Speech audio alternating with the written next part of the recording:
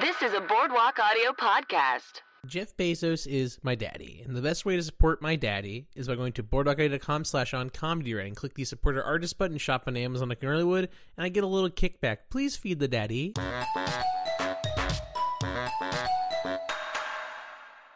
This week's episode of On Comedy Writing is brought to you by the Satire and Humor Festival. There's a brand new festival in New York, and it's coming up March 22nd through March 24th at Caveat and Magnet Theater.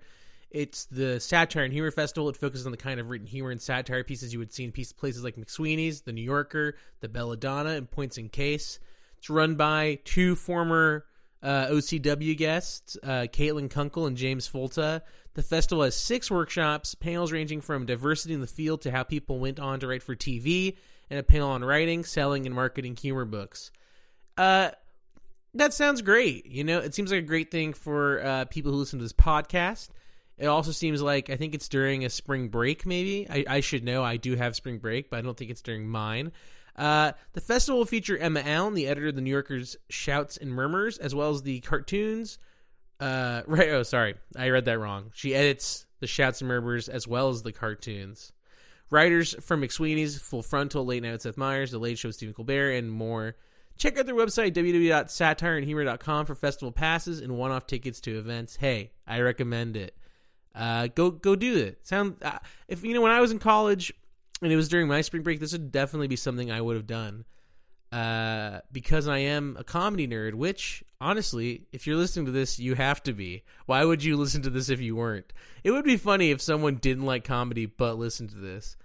It would be weird. I guess my friends are kind of like that. I'm kind of rambling here, but satireandhumor.com, go check that out for festival passes, one-off tickets to events. Check it out. On comedy writing, on comedy writing.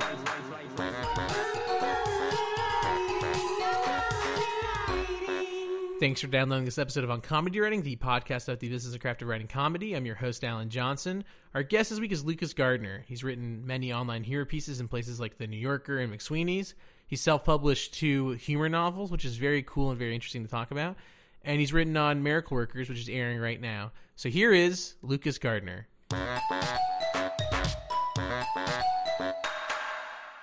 Lucas, thanks for coming on the show. Oh, my pleasure. Thanks for having me. Where are you from originally? I grew up in Rochester, New York, and then I did my last 2 years of college in Buffalo, New York, and then moved here in 2013, 2014, something like that. Big it's a New York State guy. Yeah, my whole life, East Coast. What's like the I've never been to like upstate New York. Yeah, it's bigger than people think. It's huge. Yeah. I mean, most of the state is rural, so I grew up in a suburb just outside of the city. And then Buffalo is more of a, obviously a bigger city than Rochester, so that's a little bit more closer to, a little bit closer to feeling like a real city, I guess. Yeah. When did you first get interested in comedy? Pretty young. I think probably the first thing that I really liked was the first wave of Adult Swim shows. I think I was like 10 or 11 when that came out. Actually, even before that, I really loved Space Ghost Coast to Coast, which kind of, I guess, paved the way for Adult Swim. So though that first wave of those shows I really, really loved. And then I guess in like high school I got into, I guess, the seminal comedy nerds like Mr. Show and Stella I liked a lot. So I guess a pretty long time. Space Ghost, when I first saw it, it scared the hell out of me. Yeah, it was I remember I must have been like 7 when that show was on.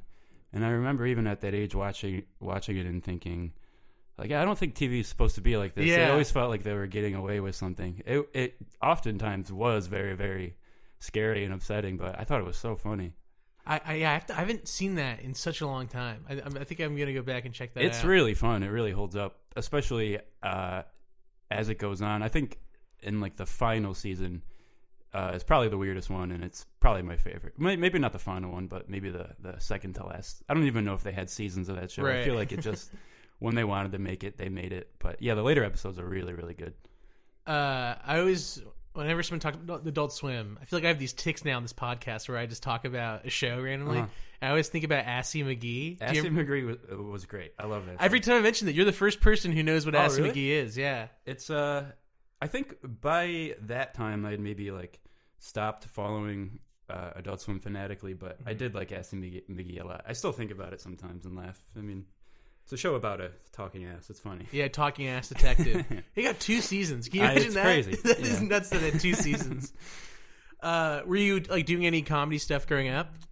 No, I always wanted to, but I didn't really have the confidence until, I guess, college. Actually, I guess it's kind of embarrassing, but whatever, I was young. I remember in high school I used to, the first writing I did, I would write like fan fiction for shows that I like. Oh, nice. Which is humiliating to admit, but it's long enough ago that I'm okay with admitting that I used to do it. And they weren't sexual, were they? No. That'd be much crazier to admit that. They were, I would write like episodes of shows and put them on like message boards and stuff. And I hope to God that they're not still out there. I'm sure they were terrible, but I used to really love it. Me and my friends were really into Scrubs in middle school. Oh, yeah. And we were big Zach Braff fans. Oh, wow. And there was a Zach Braff message board, and we'd post on it like a lot, which is that is actually Incredible. very embarrassing. To the point where there was like he directed a Dunkin' Donuts commercial, Oh, yeah? and he also voiced the dog. And I watched it on TV, and I was like, "That's Zach Braff." I posted it on the forum, and they deleted it, and like the mods deleted it, and they messaged like, "Hey, Zach doesn't want this coming out yet." What? And so then, like a couple days later, he announced it. So that's how much of a Zach Braff fanatic I was at the time. It's also weird that he was keeping tabs on his own fan forum and like, Right. policing it for Directing a leaks. Dunkin' Donuts commercial. Another part of that, and this might not be interesting to anybody, but they did like a contest once, and the more times you posted, the more likely you were to like the more like number like chance you had to get the prize. And it was like a Zach Braff signed DVD or something. And I remember that month specifically, I posted a lot, and I didn't get it. And I think I posted something really mean about it, like in the forum, and I got blocked. Oh, no. 'Cause I was an 8th grader being such a dick. And then I tried to find the forum recently. I couldn't find it. Oh, It's it went scrubbed under? maybe, Oh, that's too bad. or they just did my IP number. I can't access it. Something like that. Where'd you go to college? Well, I did my first 2 years at a community college. I studied cinema at a community college, which, man, my poor parents, I can't imagine having your kid tell you that you want to study cinema at community college. But there's this college called Monroe Community College, and then they do this program called the 2+2, where you do it for 2 years, and then you transfer to a SUNY school. So then I went to SUNY Buffalo for my last 2 years. Okay, cool. Did you know what you wanted to do film? Kind of. I knew I wanted to do comedy stuff, and I chose at Buffalo. I did media production, so like camera work and editing, and I chose that because I figured it was kind of a compromise where if I could, like if I could make like funny shorts and stuff, but if that didn't work out, I would still have somewhat of a practical skill, like I could like edit or freelance. But I pretty quickly realized I don't like filmmaking. It's just too hard. I don't really have the patience for like setting up and working with such a big team. So, but I stuck with it anyway. But towards the end, I just really got into pretty much just the writing. Yeah, filmmaking does suck. It's a lot of work. It's and a lot of not fun work. Yeah, it's a ton of work, and it's also I always felt bad like getting people to help me with things that I wasn't sure were going to be good and like waste people's time. It just feels bad, So yeah, I kind of fell out of it. And so when did you start like writing pieces for online? I think right after I moved, or maybe right before I moved here. So like 2013, 2014 is when I started submitting to like McSweeney's and the New Yorker and stuff. What prompted doing that? I don't know. I think I just it was the easiest way to get stuff out there, because I always wanted to write television, but you could write a script and then it's like, well, no one's ever going to see it unless you have an agent somehow, and so it just seemed like a good way to just get stuff out there. Were you writing like television samples and stuff at the time? Yeah, I did. I didn't. I started doing the print stuff, and then eventually when I was able to like work with an agent, then I was like, okay, so now I can start writing scripts, and at least I'll get sent around. So that's when I really started to like focus on pilots and stuff. How did you start writing online? Like, what was like your process? I don't know. I just wrote a bunch of pieces and just kept sending them until I got one. But I remember I got pretty lucky. I think like the first thing I sent, or maybe the first or second thing I sent to McSweeney's was accepted, so I got all excited. But then my next like 10 were rejected, so it was like an early high, and then I just wanted to keep putting stuff out there. But yeah, I don't know what the process was. I just started writing stuff and sending it out. How do you deal with that rejection? Because I'm sure that comes up all the time, especially online humor writing, but just in general. Well, I don't know if something gets rejected. There's a lot of places you can send. So you send it to like the top tier sites, and then they say no, and then you work your way down to sites that you don't necessarily brag about being published in. I don't know, but I don't know. You just shrug it off and write something else, I guess. Mm-hmm. What do you like about the form of like online prose comedy that's different from like live comedy? I don't know. I like little things like just playing with like punctuation and stuff. Mm-hmm. I think it's really fun if you can write I guess like classically structured jokes and work them into humor pieces. I think like interesting. A good it's always really fun when there's like a really good misdirection in a piece, and there's just a lot of fun ways to play with the format. And I'm a big fan of like run-on sentences. I think are really funny, and I think everything I've ever written has at least one really long meandering sentence. But usually those get edited out, and I'm always a little bummed out. But yeah, I don't know. Why do you think you like the run-on sentences? I don't know. I think it's funny when the narrator, because all of my pieces are I never do like what's the word omnipotent narrator or whatever. It's always kind of like from a person's perspective, like my perspective, and I guess my character in prose pieces is very dumb, so it's always very funny when he kind of like loses it in the middle of a piece and kind of unravels, and then like has to pull it back together in the next sentence. I don't know. It's just really funny to me too. I like just dumb characters in general. I feel like you're told not to do that, right? Yeah, kind of. I think a lot of like prose humor is kind of, a lot of it can be like stuffy and polite, and I think that's really not necessarily my sense of humor. I think I'm just a dumb guy, and I like really dumb humor, and I'm always really delighted when I get something really, really stupid published in like a smart publication. It always feels really good. But it's even like with I feel like with scripts and stuff, like TV and movies and stuff, it's always like you don't want to have like a dumbass at the center. Yeah, I know. It's I guess you're right. I guess what's the last great stupid protagonist? I'm not even sure. Like Anchorman, maybe. Yeah. Probably something since then, but I'm thinking on like TV. Oh, TV. Yeah. I think the last great one was Philip J. Fry from Futurama. That's my favorite dumb protagonist. Yeah, he's great. Yeah, he was very stupid too. Maybe Family Guy, I guess too. That's in the same area. Yeah. I don't know. Who knows? Family Guy, I don't know. I liked it when I was in high school. Yeah, that was back when the Assy McGee days. Yeah. I imagine with these humor pieces, you often don't have a deadline. How do you like push yourself to finish them?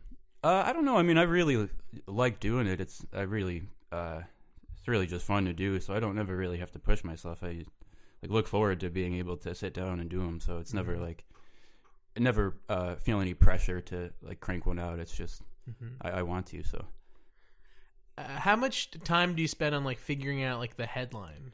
I don't know.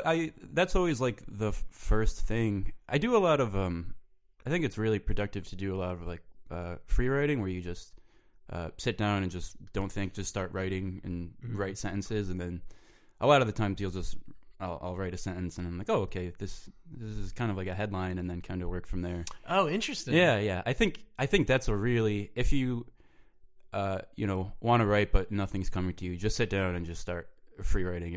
I think it really works. So has that like process like happened where you like literally wrote like a sentence in your free writing that turned into like a piece? Yeah, I wrote. I self-published a couple novels, and the first novel came from just a sentence. Oh, really? Yeah, and it just started there, and I was like, oh, there's something to this, and then it started writing it, and it became a novel that I'm really proud of. Yeah. What's your like your process for free writing? Do you try to do like every day or? I try to, yeah. If I don't already have an idea for a piece that I'm working on, or if I'm not working on anything else, I'll just sit down and just start doing it. Mm-hmm. It doesn't always work. You don't always get something out of it, but it's definitely better than just waiting for an idea to just pop into your head.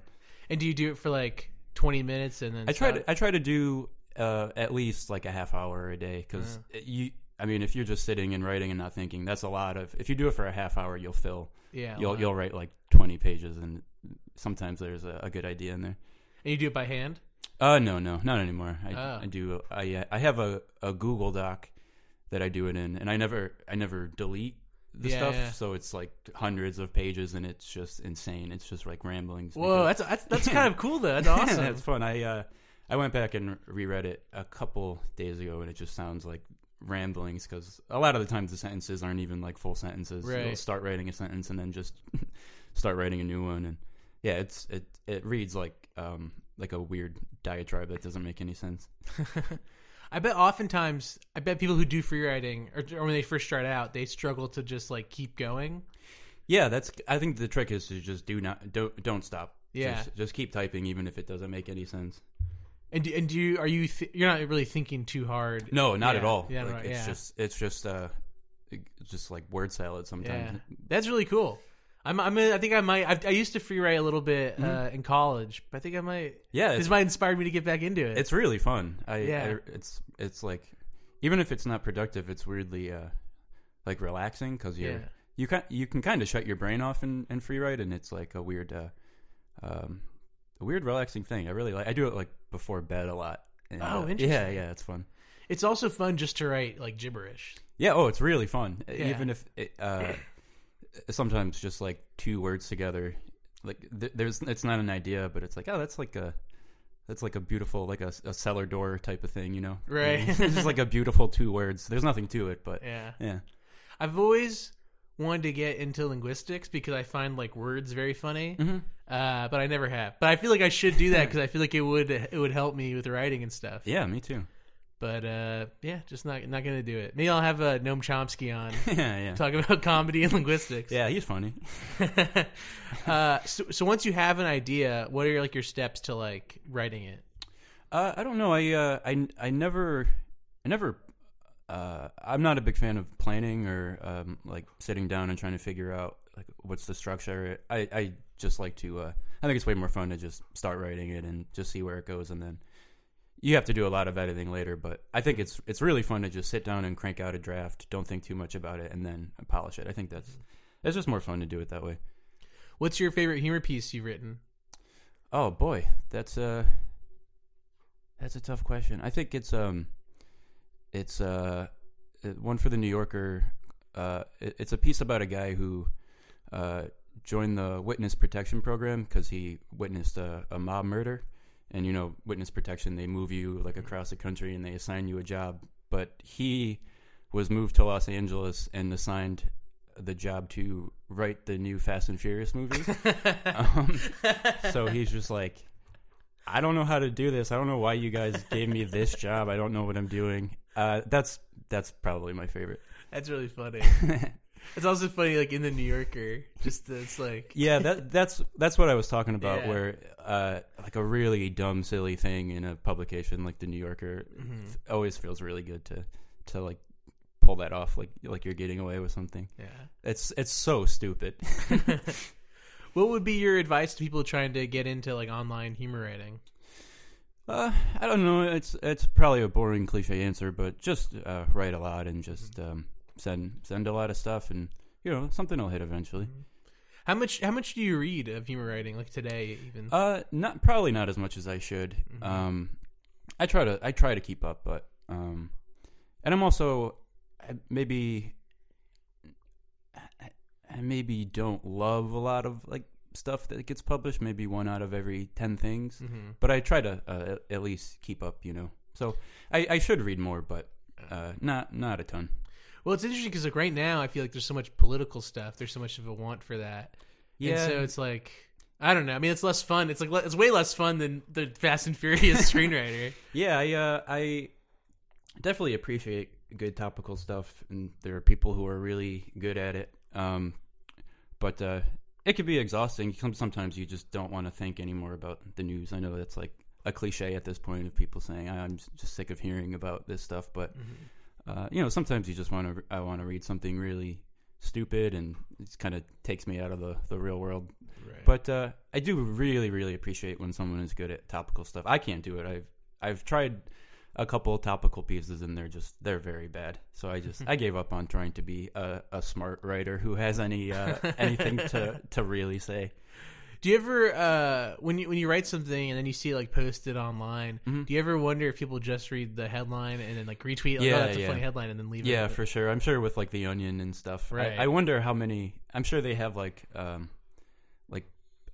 department that has like stats on how many people are like clicking on the article. But I always wonder how many people are reading the full thing. I always do, because there's always like a couple of really good jokes in any Onion piece that you don't want to miss by just reading the headline and not reading the piece. But yeah, I do wonder about that. There's an Onion piece. It was written by Seth Reese that was like about like bike socks. Bike socks? And then and it was like whatever. It was fine for like the first half, and then it turned into like them talking about having a threesome. And it's like truly the most insane Onion like left turn. I think they've maybe the only time they've ever done something like that. Oh yeah? I'm gonna look that up. Yeah, it's really funny. I'll send it to you after this, but it's really great. It's always funny when they have. Sometimes they end up being really long, and I know this is like we're just talking about The Onion, but there's a piece. I think the headline is "Man passes away after a 6-month battle with huge gorilla" or something like that. Oh yeah, okay. And then it's like. Maybe I'm not remembering this correctly, but I'm pretty sure it's like really, really long about this guy's like heartbreaking battle with a gorilla. There's a when Scalia died, there was an article like Antonin Scalia dies after 40-year battle with progress. That's actually, I don't think it was an article. I think it was just a picture, like in one of those, Oh yeah, headline picture. Yeah, that stuff is so hard. I'm not very good at like. Satire stuff. Those guys are so good at it, but I'm definitely not cut out for that kind of writing. And you talked about you've written multiple books. Yeah, I've self-published 2 now, and hopefully a third will be. I'm gonna try to get it out next year. So how did you get started doing that? That was just I had like had some good luck with the little humor pieces and getting published. So I guess I was just feeling more confident, and I wanted to write something longer, and like I said, the first one began with just a sentence, and then I just I started writing it. I didn't know it was going to be a novel. I thought maybe like a short story that I would do nothing with. It's just something that was fun for me to write, and then I just like had enough legs to me, and I just kept going. And I don't know. I'm really proud of it. It's it's a very, very dumb book, and I don't think it's a good book, but I do think it's funny. I think I wish more people would read it. It's hard to convince people that a book is funny or a novel is funny, because there's not a ton of like funny novels. Yeah. There's like amusing, like humorous novels, but I wanted to try to write one that was like funny and had a couple jokes on every page, and hopefully I pulled it off. I'm really proud of it, and not a ton of people read it, but what are your favorite like funny novels? Oh, I don't know. Jack Handy's is the best. You wrote a novel? Yeah, The Stench of Honolulu. I didn't know that. It kind of, when I read that, I was like, okay, so it is possible to write a truly funny novel. I mean, he's my favorite comedy writer, I think, and that book is so funny, and you could read it in a couple hours. It's Jack Handy, so it's just joke after joke after joke, and it's barely a novel. I mean, there's barely a story to it, but you don't care. It's funny enough that you don't want to stop reading. I recently reread A Confederacy of Dunces. Yeah. And that is a funny book. I mean, it's probably not the same way you're talking or thinking about it, because that's like, it's not joke after joke after joke. Sure. But it is, I think it is the funniest novel I've read. Yeah, I think I started reading that in a couple summers ago and didn't. I enjoyed it, but it's just one of those books where I took too long of a break and then just never went back to it. But yeah, I gotta finish. I always hear that cited as like a funny novel, and I gotta. They're always talking about making it into a movie, and they never wasn't can. it going to be a Zach Galifianakis? I think so. Originally, it was going to be a John Candy movie, and then I think he died. I think that's what happened. And then Chris Farley, then he died. I think. Oh, jeez. Then it was Will Ferrell. He's alive, but it fell through. And then Zach Galifianakis, and I think it's fallen through again. And then didn't I hear like Nick Offerman was possibly? They did a theatrical. A play version in Boston with Nick Offerman. Gotcha. Okay. Apparently, it was very bad. Oh, really? So that's why. Maybe that's too bad. He's great. He's good. But regarding funny novels, I would recommend John Swartzwelder's novels. Those are very, very funny. Who is it? John Swartzwelder. He's familiar. He's this legendary Simpsons writer, and oh yes, he's so fun to read about. He was like famously reclusive. He would write from home. He wasn't in the writer's room. He would just come and drop off scripts, and by everyone's account, they were perfect and never needed any edit. He was just this reclusive genius who didn't want anything to do with being in the writer's room. He was just that, and he was good enough that they let him just go do whatever you want, just keep writing. And he's very fun to read about. In his novels, after The Simpsons, he started self-publishing novels about this character Frank Burley, who he's like a detective, and they're very, very funny. If you like classic Simpsons, you got to read them. They're great.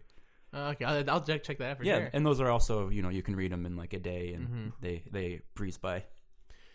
So when you finish writing the book, are you thinking I'm going to try to send this somewhere? No, I mean the book is. I knew I didn't think anyone would publish it. It's very, like I said, it's not a good book. It's very sloppy on purpose. Okay. Lots of those run-on sentences. Lots of like bad. Lack of like proper punctuation and stuff, just because sometimes it's funny, and so I knew like no one's gonna take this, and I never had any hopes of. I never even sent it anywhere. I just put it out, and I just figured like I had enough friends, and like people online who follow me and stuff that maybe I would sell a couple copies, and it did okay, but I don't really know how to promote a book. I really wrote it just because it was so much fun to write it, and I kind of didn't care if anyone ever read it, because it really was the most fun I ever had. So I just put it up, and sometimes people, sometimes I get like 2 people a month who buy it, and hopefully they like it, because I'm really proud of it.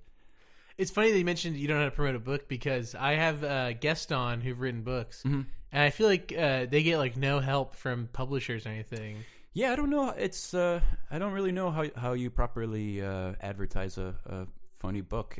I barely tried. I just tweet it. I would like tweet about it when it came out, and sometimes post like I post excerpts on Twitter or on my website and stuff to hopefully entice people to buy it. But I don't know. I didn't have any kind of strategy. I just I don't know. I didn't do a great job with with convincing people to read it, but. Well, I don't know if there is a way. Yeah, I don't know. I really don't know. Because I know I had a guest on who was talking about he wanted to do readings of the book, and it was like I think it was published by like some it was definitely published by some company. I don't know if it was like a big company, but they wouldn't pay for him to go anywhere, so he would have to. He would say, "Okay, I'm going to be in this city then." Like, okay, we'll schedule something there. So he like paid his own way to do his book tour. Oh, he had the self-funded book tour. The self-funded book tour, yeah. Too bad. Yeah, it was funny because if you write a book, your friends will be proud of you and they'll buy it. But if you write 2 books, the second one they'll be like, "Well, I bought his first one," because the second one I put out, I think sold like half as many copies as the first one, and I think that's just because like the novelty had worn off to like. My friends or whatever, and they're like, "Well, I bought the first one. I'm not going to buy another one." What are the steps to self-publishing a book? Well, I did it through this service called CreateSpace, which was Amazon's self-publishing service, and I actually don't know if it's still around, but was actually very, very easy. You just, you upload a PDF, and then the only thing that was kind of tricky was a cover. I had my friend Mikey Heller, who's a really good illustrator, illustrate the cover, and I kind of made him figure out, like, I was like, I don't know what size I need. Can you figure it out?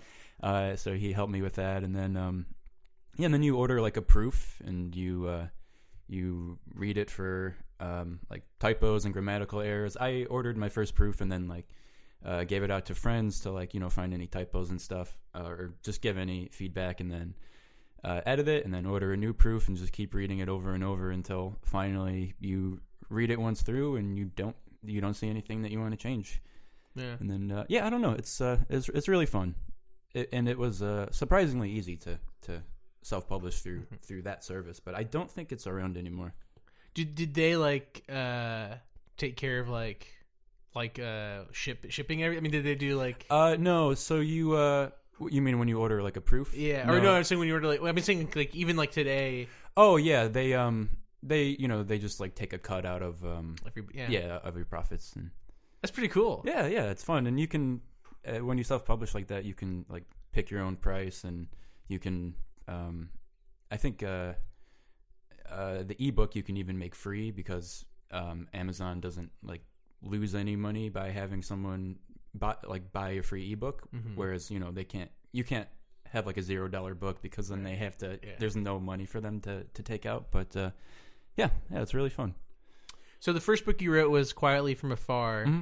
And is that a parody of like a Western? Not really. I don't like to call it a parody of Westerns, because I think there's like enough of those, and a lot of them aren't like really good. Right. And I'm not like a huge Western fan. It was just a fun world to put this character in. I had just been kind of developing this character, this guy who's I guess he's really stupid, but just by being the loudest guy in the room and not going away and knowing who to manipulate, he's able to like weasel his way into powerful positions.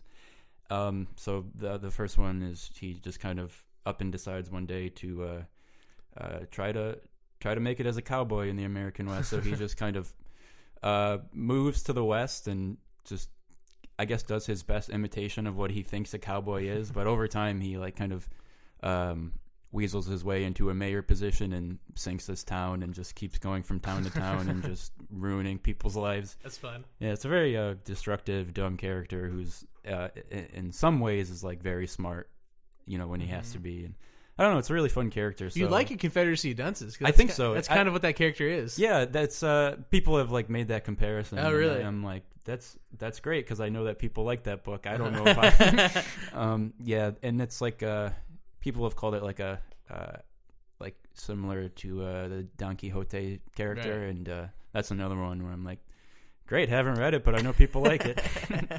So I wasn't trying to write like a parody of a Western. It just started with this character, and then that just felt like a fun world. Mm-hmm. When you write these humor books, so how much attention are you paying to stuff that's not the jokes? I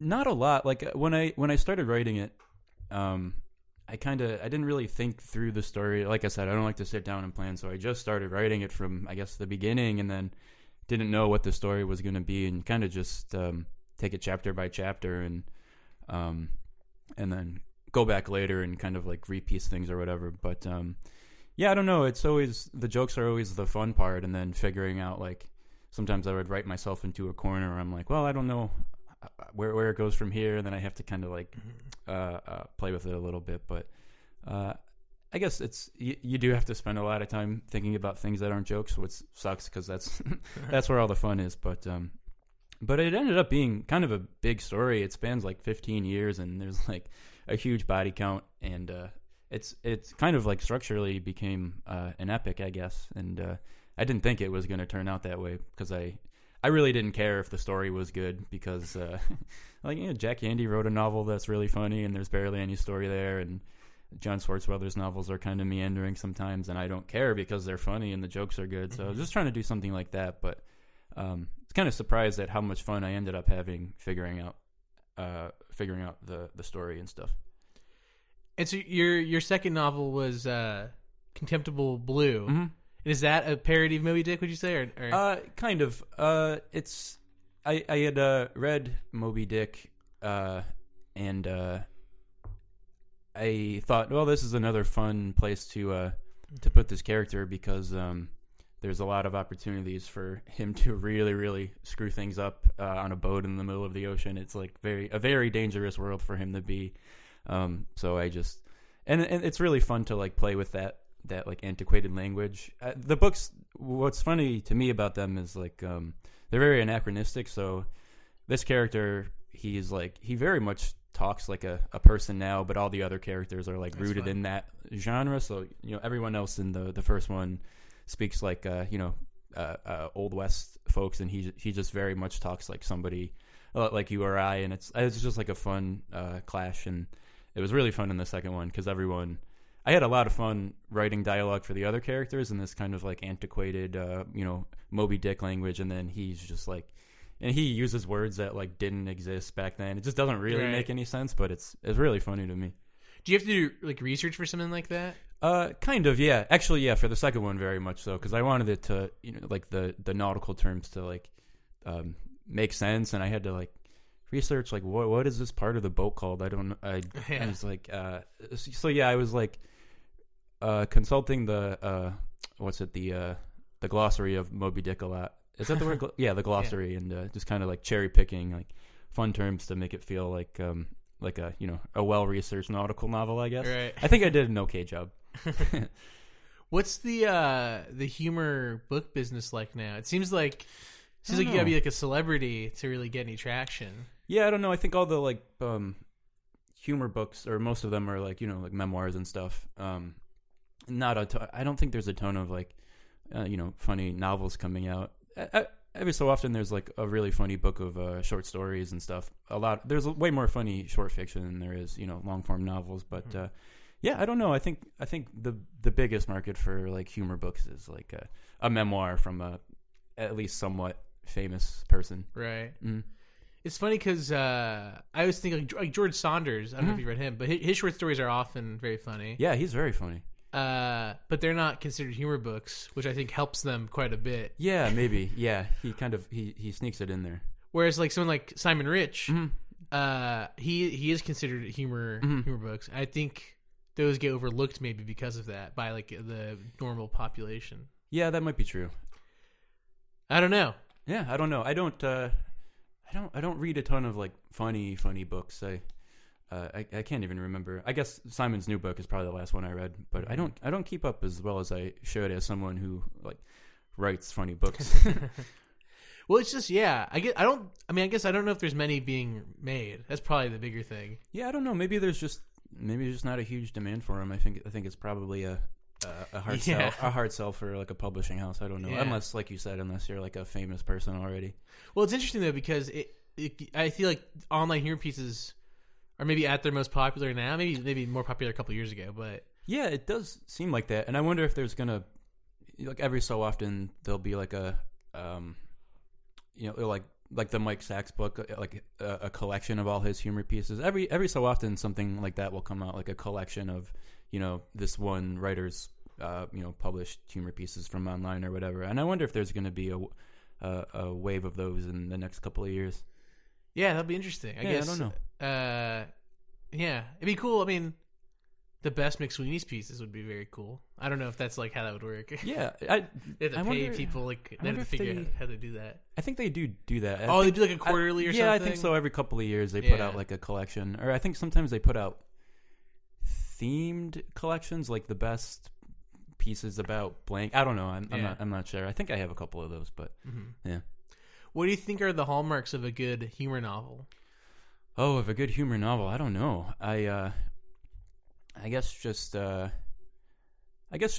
this goes for like novels or short pieces or whatever. I think just a lot of surprises is good. Not necessarily like twists in a story or anything, but just in humor writing, for the page or whatever, you can really like sneak up on people with a joke, and like you can kind of start a sentence in a very normal way and then twist it into a joke before the reader even realizes it. And I always really appreciate that. That's just one example of like a way to surprise a reader.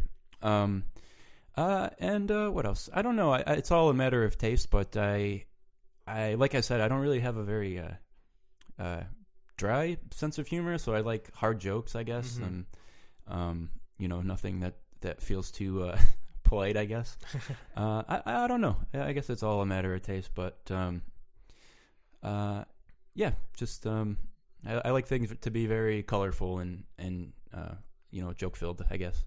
Polite's a funny way to put it because I do feel like there's a lot of like pieces like that where they're very, I don't know, I don't want to say intellectual either, but like very much you're supposed to like think like, oh, this is funny. Yeah, like there's a lot of like Ernest Hemingway's latte order and shit like that. I'm like, yeah, all right, buddy, I get it. You went to college. You're smarter than me. I don't care. Well, that's also like it's like Mad Libs at a certain point. Where You can kind of plug Jane Austen Tinder bio or whatever. Yeah. And you most recently worked on Miracle Workers. Mm-hmm. How did that job come about?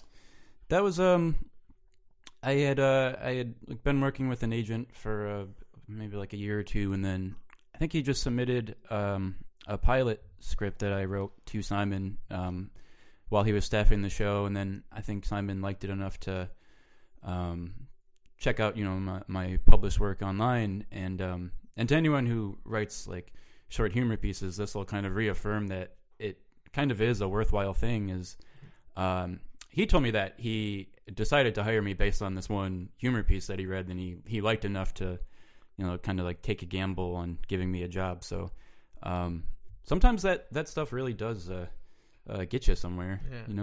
I had Mitra Juhari on the show. Yeah, she's awesome. I think she talked about she also got like hired because of a humor piece. Yeah, he's I think he has this philosophy where if you can write a funny humor piece, then you can write a funny show probably, or if you can write a funny play, then you'd probably be fine in a writer's room. I think he likes to kind of break newer writers, like people who haven't really been hired on anything yet, and to kind of give them a shot in a writer's room. And he really does pull people from all different worlds. Like there was like one writer who I think had like a more of a theater background, but he wrote funny plays, and then he has some like humor writers, like online writers, and so he, and then like seasoned TV people. So he likes to play with just people from different worlds and put them together and see what happens. That's really interesting because you don't need to have any sort of like pilot. I mean, I guess it's good if you've written a pilot, but beyond that, it definitely helps because if you're trying to get into TV. Oh well, yeah. I mean, I'm saying if for business stuff, you need a pilot. I'm just saying in general, like it doesn't really matter if you've written TV before to write TV or something. Yeah. Because it's mostly just pitching jokes and whatnot, and pitching story. Yeah. And I think he knows that he can like oversee things competently because he's been in TV since he was like 20 or something. Yeah. So if it's like, if I think if the experiment goes wrong and this like eclectic selections for writers doesn't work, he can kind of like steer the ship competently. And I don't know, this is just me. This is just my read having worked there. But he's just really, really good. Do you think the room like was different because of all those backgrounds? Like in a I don't know. It's hard because that was my first writing job, so I didn't really have anything to compare it to. But I will say it definitely. I think it worked really well. It was a really like fun, good group, and it was very focused and efficient. It was really fun. It's a really, really fun show. What was that like transition like from doing like kind of stuff on your own to like being in a TV writer's room? It was kind of hard at first because I went in feeling confident that I could like pitch jokes or like help figure a character out, but I never really felt confident as like a story person, even though I wrote 2 novels. But those are structurally a mess on purpose. So I didn't go in with a great instinct for like story and like how you end an act of a TV show. So it was kind of like a crash course that was kind of intimidating at first, but once I started to like get it a little bit more, it just became really, really fun. But yeah, the transition was kind of scary. Did you have to go to LA?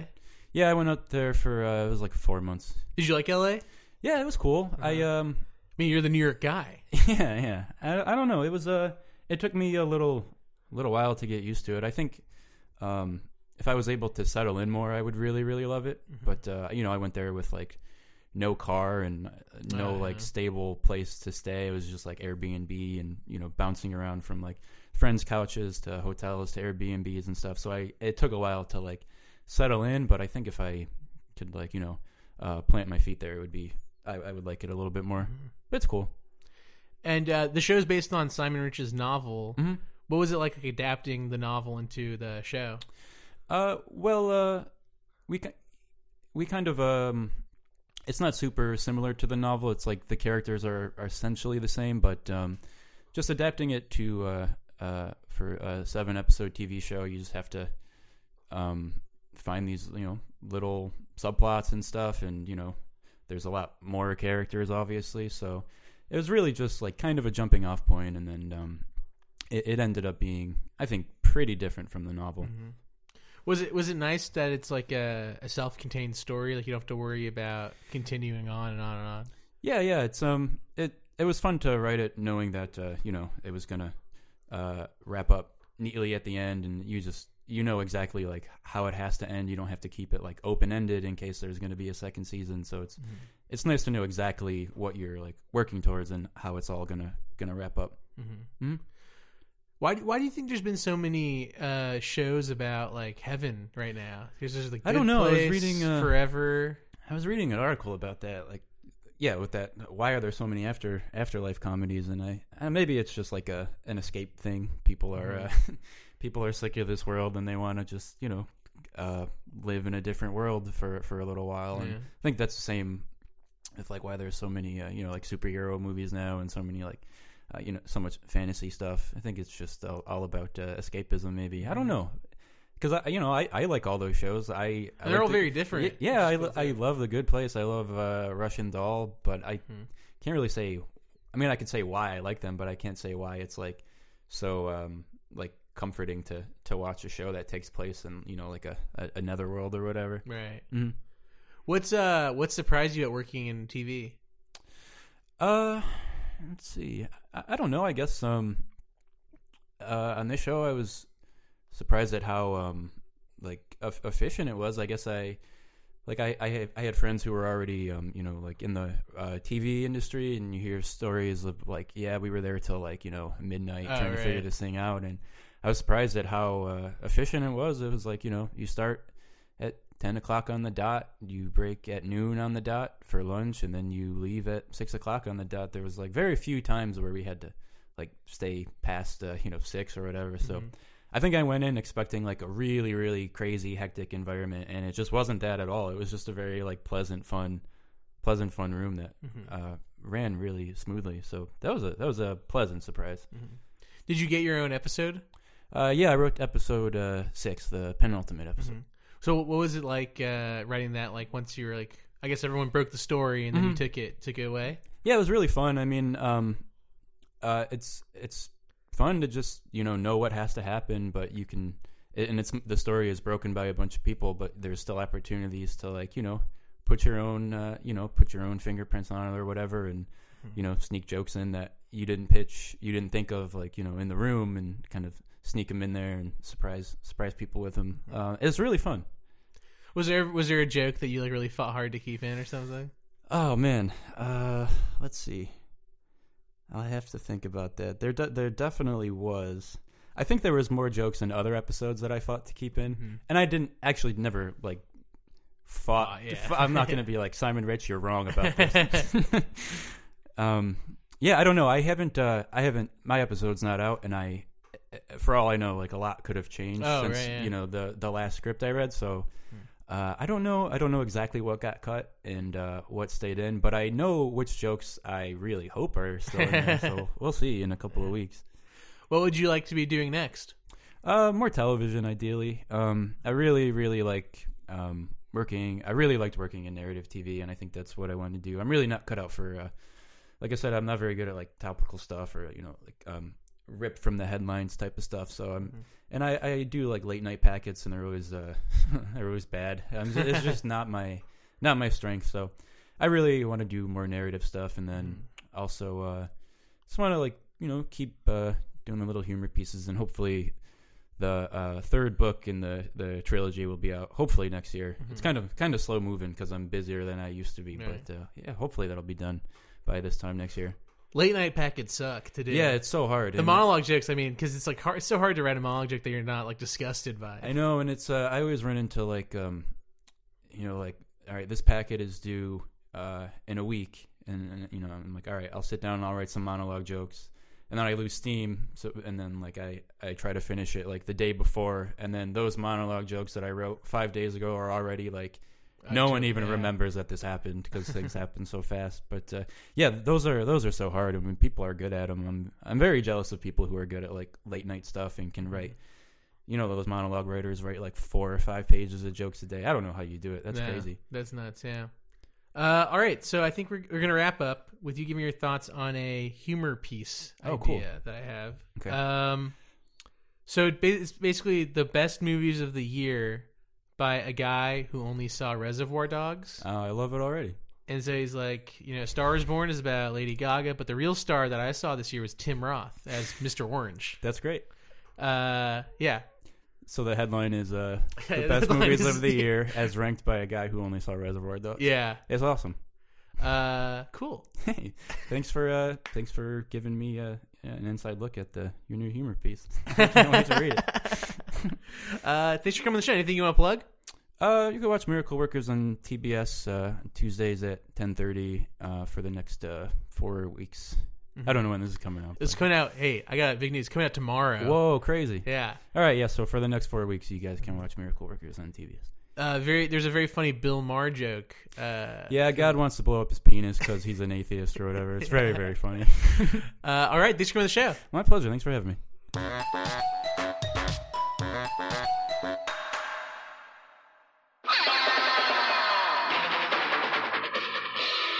This has been a Boardwalk Audio podcast. For more information and shows, visit boardwalkaudio.com. Don't forget to rate and subscribe now.